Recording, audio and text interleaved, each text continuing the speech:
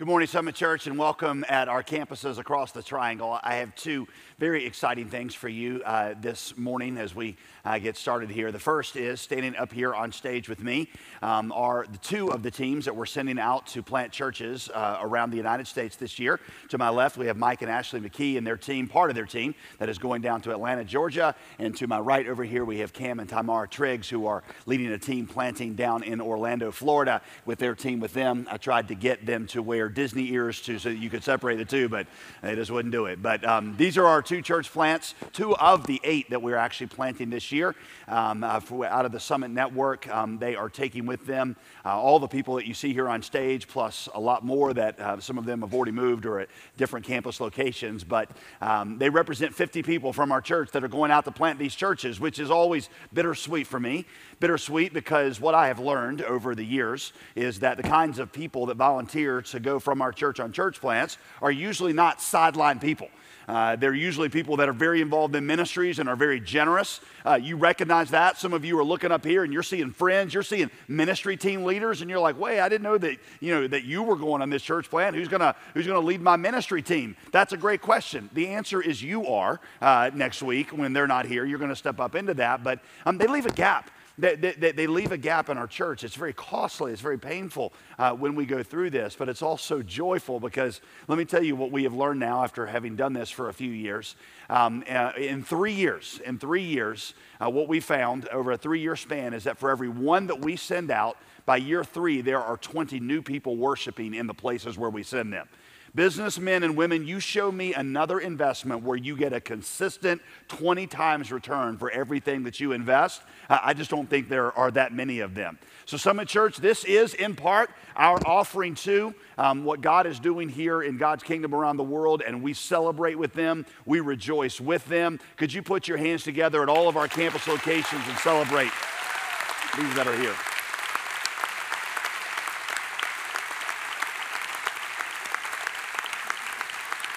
Let me give you one other kind of exciting dimension of this. Joining the Orlando team are 18 from Mercy Hill Church in Greensboro, a church that we planted about 5 years ago that now averages around 2,500 each weekend. They're sending 18 to be a part of that church plant, which means, well, actually, just so you know, that's more than we are sending on the Orlando church plant. So Summit, congratulations, you have church planting grandchildren, and they are officially bigger than you are already. So we are just so excited. By the way, Mercy Hill last week baptized 55 people in Greensboro, North Carolina. So let's put our hands together. These two plus the other 6 that I said were planted out of our church this year represents the 227th church plant that we have done since this started back in 2007. 2007, we felt like God gave us a vision of planting 1,000 churches in our generation, and when I threw that out there, the universal response was, how in the world can we do that? My response was, I have no idea, but I feel like God has put it in our heart, and so we began to just ask God how He would have us do this, and here we are, not even 10 years into it, and we're already at 227 church plants. You say, how's that happening? Well, obviously the power of God, but in part it's the power also of compound interest. Churches that we plant are now planting other churches. We had always said 1,000 churches in 40 years, but I will tell you very, very confidently, by the grace of God, at the rate we're going to be at 1,000 by around year 20. So in about half the time. So we're super excited about that, which leads me to my second thing is we're going to commission them this morning to go and they're launching out to go plant these churches, and to offer our prayer of commissioning is perhaps the most special guest that we ever have at the Summit Church. This all began, humanly speaking, 56 years ago when a man named Sam James and his wife Rachel James had just surrendered to God to be missionaries in Vietnam. Go be church planters over there. When they got news that one of their 2 sons had something going on with his heart, and they needed to spend some time at Duke Hospital, and so they had to delay a year. And they were very confused about it. And they said, God, why would you be delaying us? We really want to get to Vietnam where you've called us to go. But they were here for a year. And Sam James said, well, God's called me to plant churches over in Vietnam. That's probably what I should go ahead and start doing here. And so they got together a small core group. And in 1961, they planted the Homestead Heights Baptist Mission. In 1962, they launched that as the Homestead Heights Baptist Church, which in 2002 changed its name to the Summit Church. We have the privilege of having here with us today our founding pastor, Pastor Sam James. So would you put your hands together and welcome him? At all of our campuses, why don't you stand to your feet and let's honor Pastor Sam James.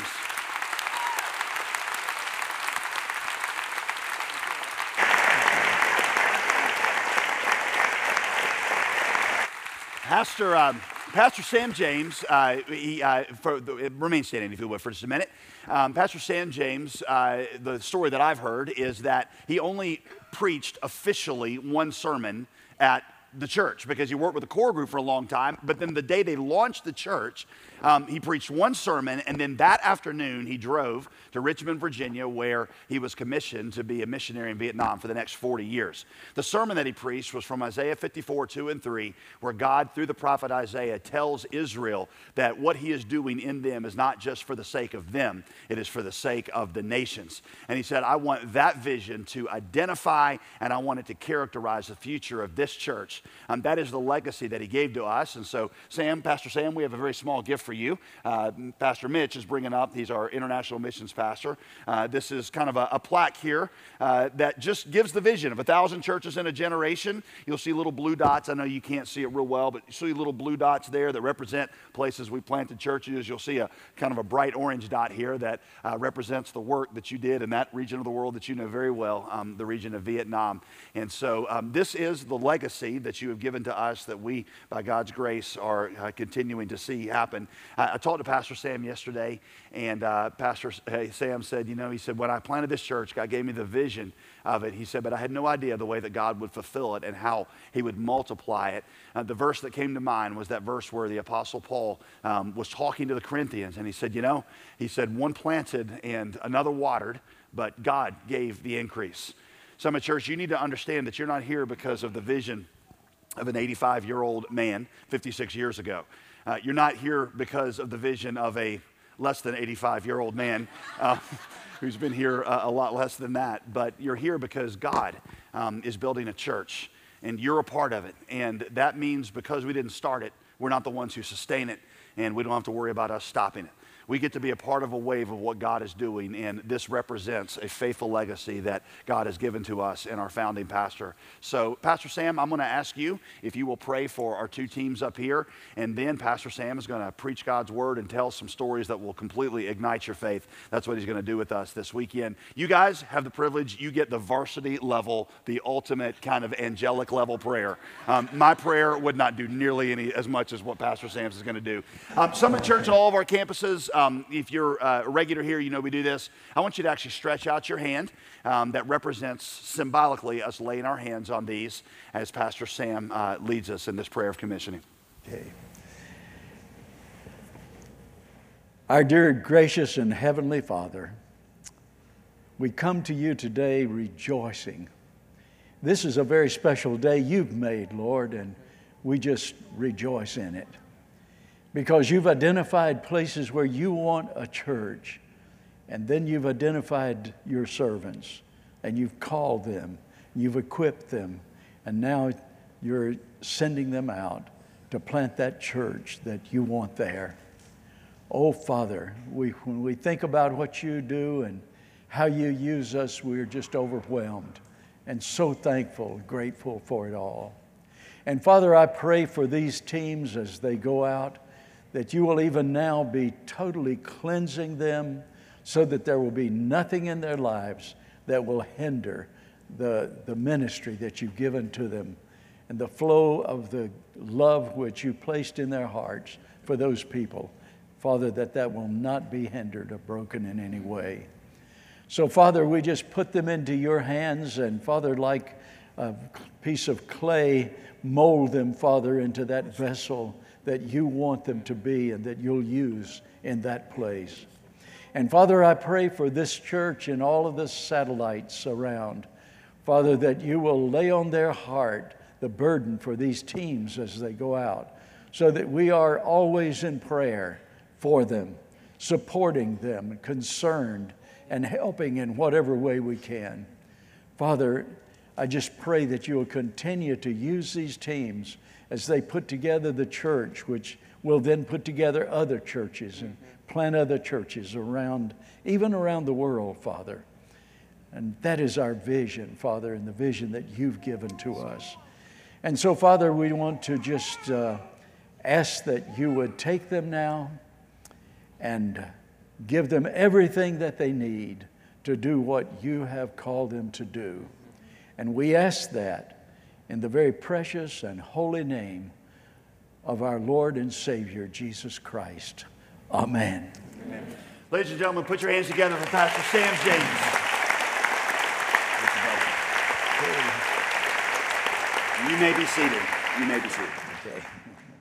Well, what a great joy and privilege and honor it is to be here with you today and to have an opportunity to share a little bit from the Word of God. Thank you for this privilege. It's such a joy to come to a place where it's just amazing. I think back to those 50-some years ago when we were so disappointed and discouraged at being delayed in going to the mission field we'd prepared for so many years, and just about ready to get on the ship, and we had to wait to correct a problem in one of our children in the health. And I remember these 5 laymen who gave me a call, and they said, Sam, we understand you're delayed for a year going to the field, and we're going to plant a church out in the northern part of Durham, and we really need a church planter to lead us and to help with this, and would you consider doing that? And I said, yeah, I'm ready. And God called me to that place, and we moved into a little concrete block house with just maybe 3 rooms and a little kitchenette, and began working in that area. And God just blessed in a great way, so that in less than a year, we organized that Homestead Heights Baptist Church there. And it limped along for a number of years, and it was very traditional after a while. What we tried to do when we were setting up that church is the 5 laymen and I, we prayed one day, all day, into the night, about what kind of church do we want to see God plant here in this place? What should that church look like? And we worked through that and prayed through it, and we came up with about 5 things that we felt we wanted that church to be, and it would keep us on track as we planted it.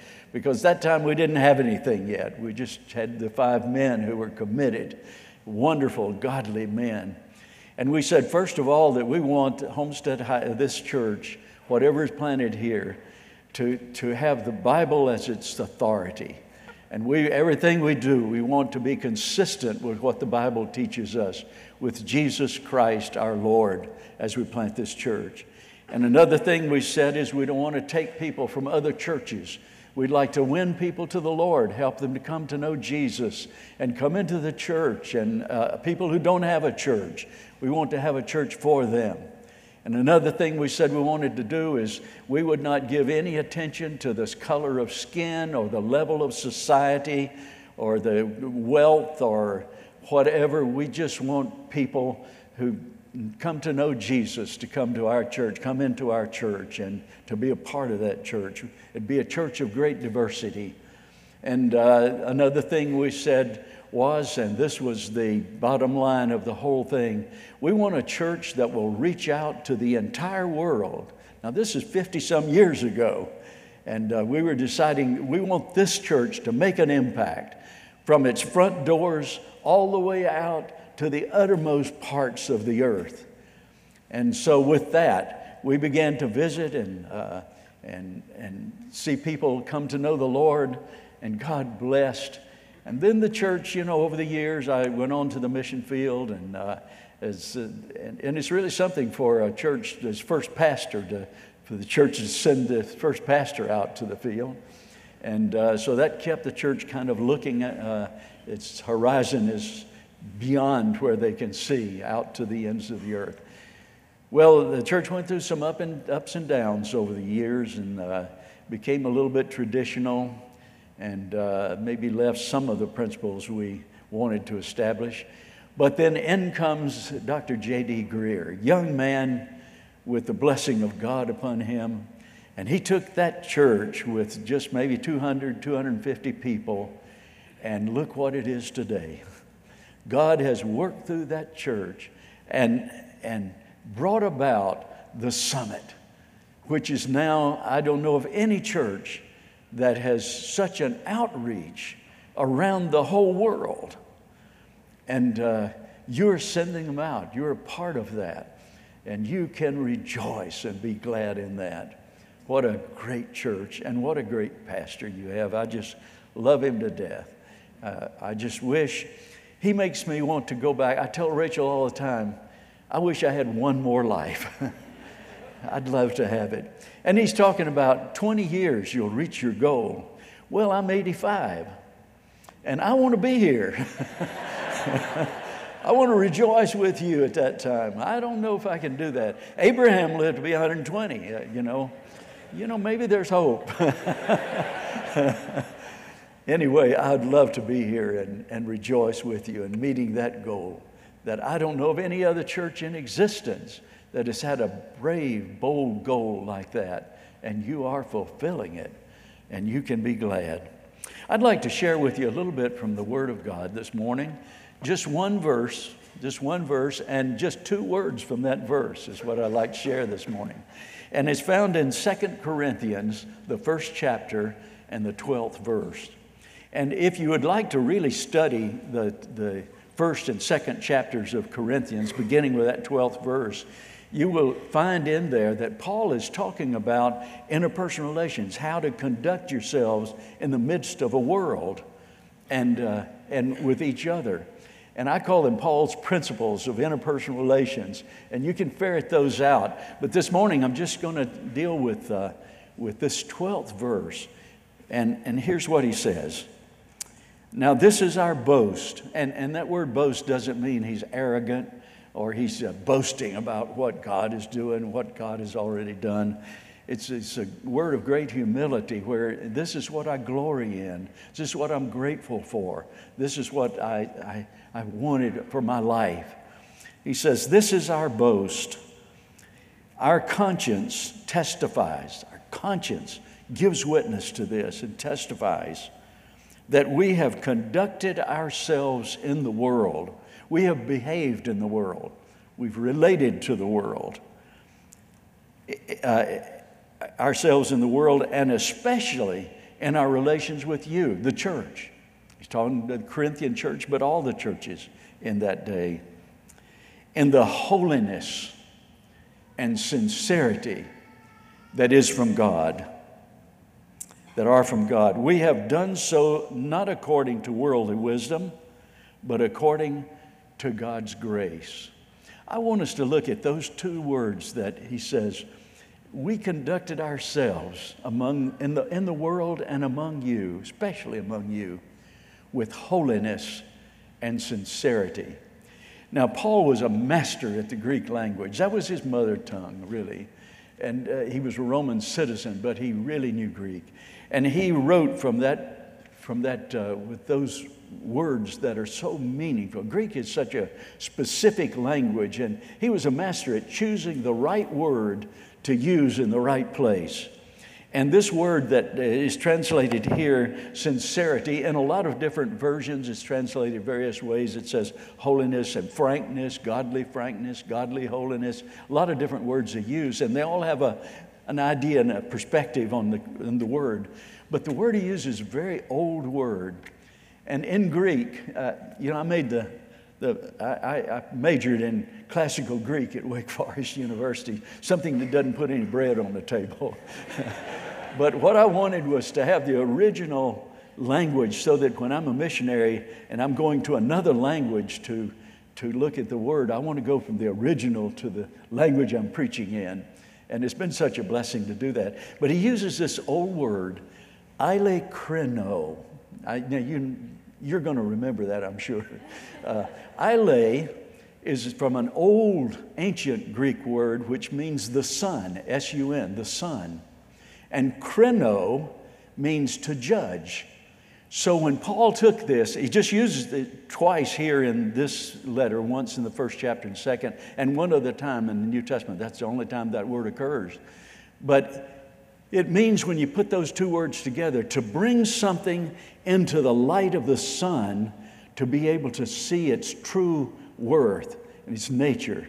For example, you take a clear stone, like a topaz or maybe even a diamond, and you try to look at it under a candlelight, as they would have had back in his day, or a lantern, or under a light bulb even. And you'll see some things, but you don't see it with utmost clarity.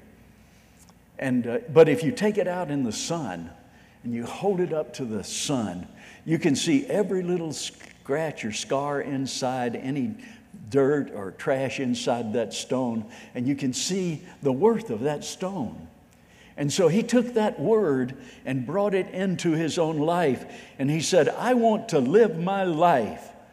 I want to behave in the world in the light of God, so that everything in me is lit up and can be seen. It's like using the word transparent. And just think about what that means. If Jesus is living in you and filling your life, then when you go out into the world and into your community, into your job, wherever you are, and you are transparent, what are they going to see? They're going to see Jesus in you, because that's who's filling you, and you have brought your life into the light of God, which lights up and shows all that is in you. And so your life becomes a praise to the Lord, whoever you meet, wherever you are. And I pray every day, like Paul has done here, Lord, make me transparent. I've walked those little alleyways in Vietnam, and even my time in the Middle East and North Africa and over in Central Europe and Western Europe. And I've walked those little streets and alleyways so often, and sometimes I pray as I walk, Lord, don't let them see me as a foreigner. Don't let them see my white skin or my, at that time, brown hair or my round eyes. But Lord, let them see what is in me, what is determining my life and guiding me in this world and in their midst. And sometimes I wonder, what are they saying about me when they see me in those alleyways and visiting people and ministering to people and standing up there in the pulpit? What are they saying? What are they thinking about me? That he's a great preacher? No, I don't want that. That he knows the Bible? No, I don't want that. I would love for them to see one thing, and one thing only, and that is that Jesus is living through me. Somehow, some way, he's expressing himself. To me, that's a missionary, which all of us can be. And you know, when I get real serious about this, I have to say sometimes, I wonder what Rachel is thinking of me right now. What does she say about me, even to the Lord? I wonder what my children are thinking about me as their father, as their dad. Do they know me? What do they see when I relate to them? Do they see Jesus? I think of those people I work with every day, and so many of them are believers, and sometimes I feel so guilty because I'm surrounded with such wonderful people all the time working with me. And I want to be out there in the world where they don't know Jesus yet. And I wonder, what do my co-laborers think of me and see in me? Do you ever think that way? Where you work, where you live, what your neighbors think when they see you come in? Oh, there's the guy who radiates the presence of the Lord Jesus. Or there's the guy that something is really different about him. Or that's the girl, the lady who's something is really different about her. I don't know what it is, but I like what I see. That's what Paul is saying. We conducted ourselves in the world, and especially toward you who are in the church, with a transparency that you can see the Lord Jesus. Look at the other word. The other word is translated a lot of different ways. In the New International Version I've just read, it's holiness.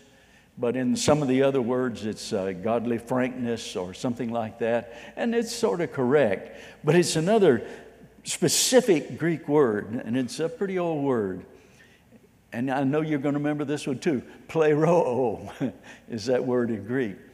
And it means, oddly enough, it means to braid something together. Like a lady will take her long hair and weave it together, all together, until she's got a beautiful pigtail back there. We have those in Asia all the time. And I love it to see a beautiful woman's hair in a pigtail. And she's taken all those loose ends that are scattered everywhere and brought them all together into one unit. She's braided her hair. And I'm an old Navy man myself, 6 years in the Navy. I know something about ships and boats and ropes and so forth. But, you know, we take the small ropes and we weave them together, and they become that strong rope that we tie to the dock and we tie to the ship. And no matter what happens, that ship is going to stay steady because it's got all those loose ends wound together, which alone are weak. But when you put them all together, they become one strong thing that holds that ship in place. And Paul took that word, which is a very secular word, and brought it into behavior, believe it or not, in which what he is saying is, I did not come into the world, or especially among you, with a whole lot of agenda that I want to accomplish. I didn't come to you wanting to give you a lot of stuff. I didn't come to you wanting to take a lot from you. I didn't come to you wanting to tell you what you ought to do and what you ought not to do. I didn't come here to discipline you. I didn't come here with a whole lot of different agenda. What I came with was one agenda, and that is to show the Lord Jesus in His fullness so that you can come to know Him and follow Him. That was my agenda. And boy, what an agenda that is. If we're going to reach this world for the Lord, we have got to have a clear agenda in our life. And that is to let people see Jesus, the glory of God. You know, back in John's Gospel, it talks about Him being the only begotten Son of God, full of grace and truth. And when you see Jesus, you're seeing God, as it were, because He is God in the flesh. And then when Jesus was crucified and raised from the dead, and He appeared in that upper room that you studied in the last couple of weeks, He appeared to His disciples, and what He told His disciples right off is, peace be with you. As my Father has sent me, I am now sending you. Didn't just say that to the disciples. He said it to everybody who would come to know Him. As my Father sent me into the world to reflect the Father's glory to people who couldn't know and see and feel God Himself, God became flesh and dwelt in our midst. We beheld His glory as of the only begotten of God. And then He says, as my Father sent me into the world, I am now sending you. You see, that's the agenda that we go to the field and we go with the community around us to do. Two great words. I'd like to share a couple of stories, if I may, to kind of illustrate what I'm saying.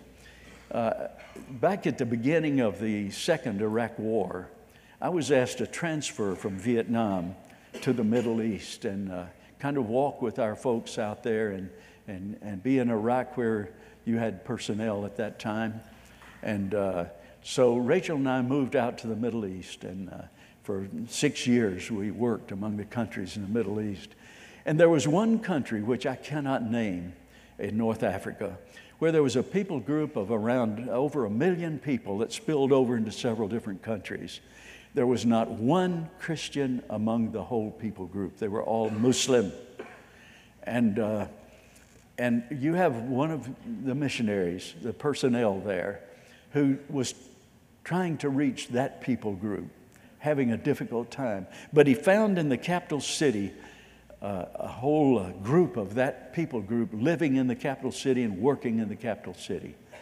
So he began to work with that group in the city. And 27 people came to know Jesus as a result of his witness. And they were meeting in little small groups, each group not knowing about the other group, because the government has a law that if you convert from Islam to Christianity, you are subject to be put to death. And they have executed people because they converted to Christianity. And it's a very troubling law, but it's there. And so they were meeting secretly because it's very dangerous to become a Christian. And they're meeting in these little groups, and this group didn't know about this one. They didn't know each other, but very secretly. And he said, now that we've got 27, we need to have a worship service and let them meet each other and rejoice in the Lord. And he said, tonight, I'm getting them all together in a very quiet place, and I'd like for you to come and share God's word with them. Would you do that? I said, yes. It's waving a red flag in front of a bull. So I went, and he took me down these little narrow alleyways back to a little house, and there those 27 men were gathered. Actually, there were 29. There were 2 who weren't believers, but relatives of the people in there. And I shared from 1 Corinthians 15, where Paul defines the gospel. What is the good news? And he talks about the the birth of Jesus, death, resurrection, ascension, and so forth, and people seeing Jesus, witnessing him. And I preached on that, but I dwelt on the love of God for every person in this world. And I really talked to great length about how much God loves us, and he cares for us, and he wants to see us fulfilled, and he wants to see us saved and redeemed from our sin, because he loves us no matter who we are. I dwelt on that. And then we had the Lord's Supper. Can you imagine 27 men sitting there who are brand new believers? They've never read the New Testament. They don't know much about it yet. And we tell them we're going to have the Lord's Supper. Well, where's all the food? There must be a banquet here somewhere. And then we give them a little piece of bread about that big, Arab bread, and a little drink of grape juice. They must have been very confused. But we went on to explain and held up that grape juice and said, this is a symbol of the blood of Jesus poured out on the cross when Jesus died for our sins, paying the price for the sin that is in us. And this little piece of bread here is just a symbol of the broken body of Jesus on that cross, dying so painfully, giving his life willingly that we might be saved.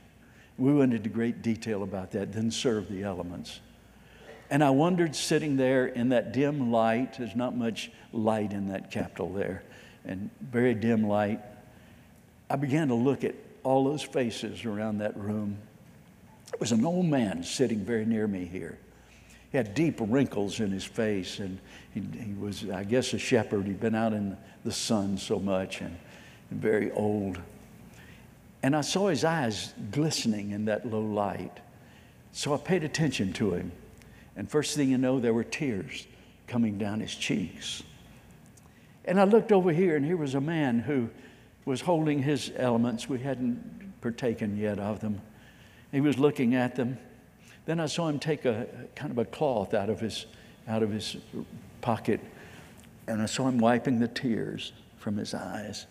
And here was a young student over here close to me on this side, and I saw him take his sleeve, and he didn't have a cloth, and he was wiping tears, took his glasses off. And when I looked around, they were all crying.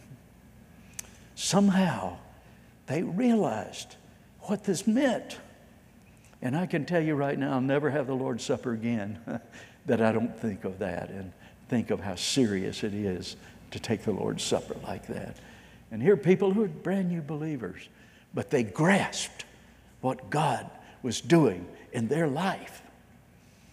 After it was over, a man came over to sit down beside me, He said, may I sit with you just and talk a few minutes? I said, yes. Spoke perfect English, very good English. He said, I grew up in a Muslim, of course, as all of our people do. And he said, I practically memorized the Quran. And he said, and I've heard all kinds of sermons. But he said, I've never heard the link of love with Allah. We don't talk about a loving Allah. That's not in our teaching.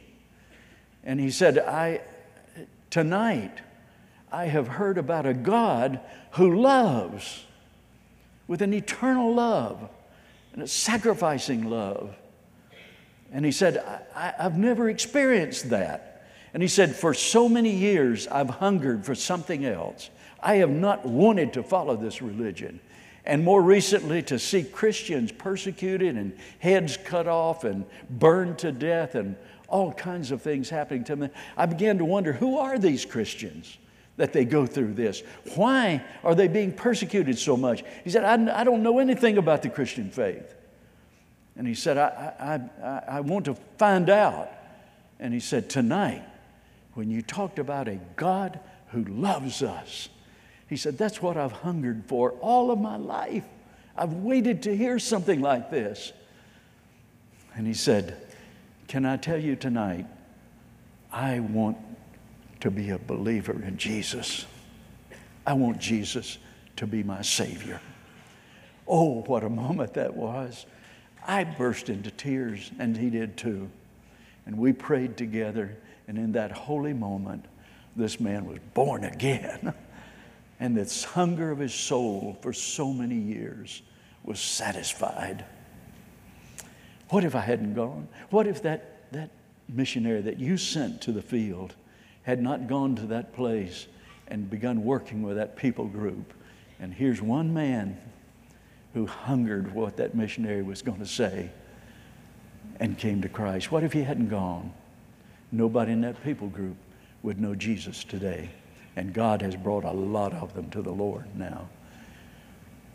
What if we hadn't had that worship service that night and his relative invited him to come in and worship and find out?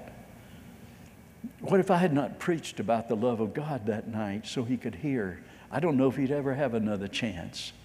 But God knew, and God knew he was coming. And God brought him to know Jesus. What a precious, precious moment. Have you ever had that experience? I hope you have. There's nothing like bringing somebody to know Jesus and God begins to meet their needs and give them that joy. I'd like to go to one other thing that illustrates, well, what he said, let me say this. He said, when I walked in here tonight, I didn't know but one or two men in here because they're my relatives. But he said, do you know, they began to hug me. And they began to talk to me. And he said, I have never in my life experienced something like this. He said, I could just see something in these men who are my brothers who've never acted that way with me. And in this setting, I could see something so different about them than anybody I've ever known around me. And he said, they were filled with love. He said, nobody ever hugged me before. And he said, it just felt good to be with people who accepted me and who loved me. Transparency. One clear motive, you see. I want to share this one story here. In a country where I worked for quite a long time, and I'm trying not to say that word, the name of that country, because I don't want to get back there. But sometimes I slip a little bit, and 85, you're allowed to make a mistake occasionally, And anyway, I'm trying not to. If I do, just say, I forgot it. I didn't hear it. But in this country, it's a very difficult country, really. And I was teaching underground for over 12 years, secretly, taking 8 believers into a place where the police were not likely to know. I'd spent all my life trying to stay out of jail, and here I am almost asking to get in jail. But I'm gathering these 8 for like 2 days. If I stayed longer, somebody would report it. We'd all be arrested. So I did that for 12 years, meeting in these little secret places. And someone reported me to the police in the capital city of that country, the national police. And they sent some people down to the city where I was living, almost said it, to the city where I was living, and they began to question everybody around me. Who is this man? What does he do? Why is he here? All these kinds of things. And then they began to come to me and say, look, you're in deep trouble. The police know who you are. We've tried not to say that you're a teacher of religion or Christian or anything like that. We've just tried to talk about who you are as a good man and this kind of thing. And they said, but we think you might ought to leave the country before they do something to you. But I went to the head of the Baptist believers in that country, and I said, can you get me an appointment with the highest person in the police that I can get to? I'd like to just be able to lay my case out to him. He tried. He said, I don't think that's a good idea. He said, they're very mean people. He said, I don't think you need to be with them, but I'll try. A week later, I got this gruff voice on the phone in that language saying, you will meet me at this address at 9 o'clock tomorrow morning. Bring your passport. And he hung up. I didn't even get to reply. I didn't sleep that night. Next morning, I showed up at that address, a huge barbed wire facility. I was taken into a room, and someone came in and sat on the other side of the table. And I determined I was going to tell the truth to every question he asked, because if I told a lie, he would ask the same question later, and I wouldn't remember the lie I told, and it would be different. He was recording the whole thing. So I said, I'm going to tell the truth at every question and just let it go, whatever it is. And after a drilling, grueling time, he asked me this question. He said, why do you really come to this country? What do you really come here to do? What are you really trying to accomplish here? Noitakdi. Tell the truth, he said. And I said, I'm so glad you asked me that question. I've been waiting for that question. I said, I love these people, and I've served the Lord among them for a long time. And I love the pastors, and they've had no one to teach them for years and years and years. They have no school. They have no training programs. They're just trying to do their best. And I have the language. I have the credentials to teach, and I love them so much. And I just wanted to help these pastors to know how to be good pastors. And if I can't do that, if I've got to go back to America and sit on my porch, and I'd rather just die. I'd rather die if I can't be here. And he was shocked at that. Looked at me a long time.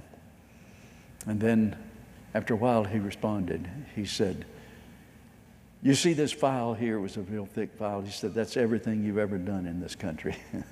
We know who you are. And he said, we've asked people about you, and they say two things. He said, I want to tell you what they say. Number one, they say you speak our language like one of us. And I said, no, that would be impossible. I'd study all my life and not do that. He said, no. He said, you're the first foreigner I've ever questioned without an interpreter, and I've understood everything you said.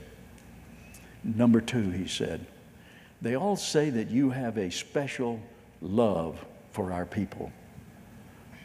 And then he sat there and he drummed his pencil on the table for a long time, looking at me, and he said, I think I can see that.